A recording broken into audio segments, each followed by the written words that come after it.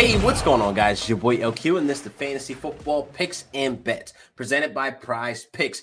Make sure you guys go download the app Prize Picks and use promo code MMN, and you guys will be set up for this season to make the big bucks. So please go download the app now using promo code MMN, and they will be matching up to $100 on your deposit. So I got a great show for you guys today. I got 3 quarterbacks. If you drafted them in the late rounds, you should be feeling really good about these guys. Or if you have a draft coming up, you should be targeting these 3 guys. 2 now named the starter, and another guy that's sneaking under the radar that I feel as though has some upside.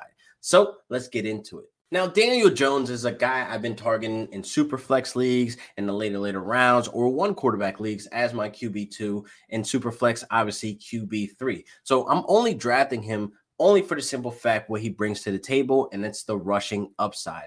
The last 2 seasons since he's been named as the starter, he finished as a top 10 rushing QB. He had more rushing yards last season than our Wonder Boy, our fan favorite Josh Allen. So what he brings to the table is the rushing upside that gets you those fantasy points. Now with Saquon Barkley, the focal point of that offense, coming back, Kenny Golladay, he should be eased into the offense. I know he's struggling a little bit through camp with that hamstring injury, but I feel as though Jones is set up to show improvement and show that he's able to run this offense. Being able to have Saquon Barkley back is such a huge upgrade right now for that offense, and I definitely think them being able to move the ball on the ground and the air, Daniel Jones can be set up for success this season. So I'm feeling really good that I was able to get Daniel Jones as late as I can. And again, if you're drafting this week coming up, you're going to feel real good grabbing him in those later rounds. So the next guy I got is Jameis Winston. Now, he's been named the starter, and I love the preview he gave us in the preseason game with Marquise Callaway throwing that deep bomb. This is something I've known that Winston can do. Now, the last time we seen Winston as a starter, he gave us a QB4 performance with 5,000 yards. Now, he's in a system where Sean Payton, who produced 5,000-yard seasons for Drew Brees. Only 8 quarterbacks in NFL history have done that, and Winston is one of them. So under Sean Payton, I don't think he would be as aggressive as Bruce Arians was, because that's where a lot of those interceptions came from. So I think Winston is set up for success.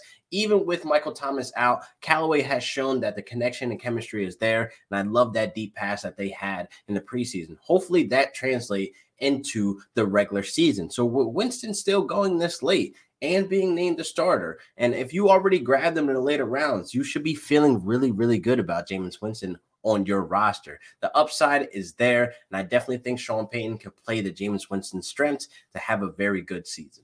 So next up, I got Teddy Bridgewater, who was newly named starter for the Denver Broncos. It might be a little gamble if we're going into this week drafting, but if you already drafted Teddy Two Glove in the later rounds, because he seems to be the forgotten one, nobody thought he was going to start. So there's a lot of haters out there that were basically looking for Teddy Bridgewater's downfall, but he is now the starter. And everything I've saw through Teddy Bridgewater through the preseason, I actually liked. It was impressive. I definitely think, getting involved with Courtland Sutton, being that he's coming back from an injury as well, it was definitely something heartwarming knowing that I have Teddy Bridgewater on my bench when he's ready to get his name called, when I have a quarterback on bye or injury, et cetera, Teddy Two Glove may be able to come in there and produce. He's coming from the Carolina Panthers, where he had 3 top 25 wide receivers. He threw for 3,700 yards, but there's a little wishy-washy stat there where it gets a lot of people a little scared away, and it's because he never thrown over 15 touchdowns. I'm not looking for the touchdowns out of Teddy Bridgewater. I'm looking for him to be a plug-and-play for a bye week. But what I'm saying is he can have his big weeks. Now, his wide receivers are definitely going to benefit from Teddy Two Glove. And I know the narrative, Joe Brady is the reason why the wide receivers were able to produce, but Teddy had to go out there and execute those plays. So I definitely think Teddy Two Glove can be a very serviceable quarterback. As a late round guy, the price is very low for him, and the low risk and high reward is definitely there. So Teddy Two Glove is definitely a guy you should feel safe and comfortable with on your bench. And if you're drafting this week, why not throw your last shot on Teddy Bridgewater? So this wraps up another great episode. Please make sure you guys like and subscribe and comment below on what you guys think. So I've been trying to get my shirt game up. Let me know about my shirt game, because I'm trying to keep up with Mr. Mayo over here, because he's been coming out with some fire shirts. But again, make sure you guys sign up to Prize Picks. Use promo code MMN. You guys should be set up to make the big bucks. Why not, man? Go ahead and get that money this season. It is bring home the gold season.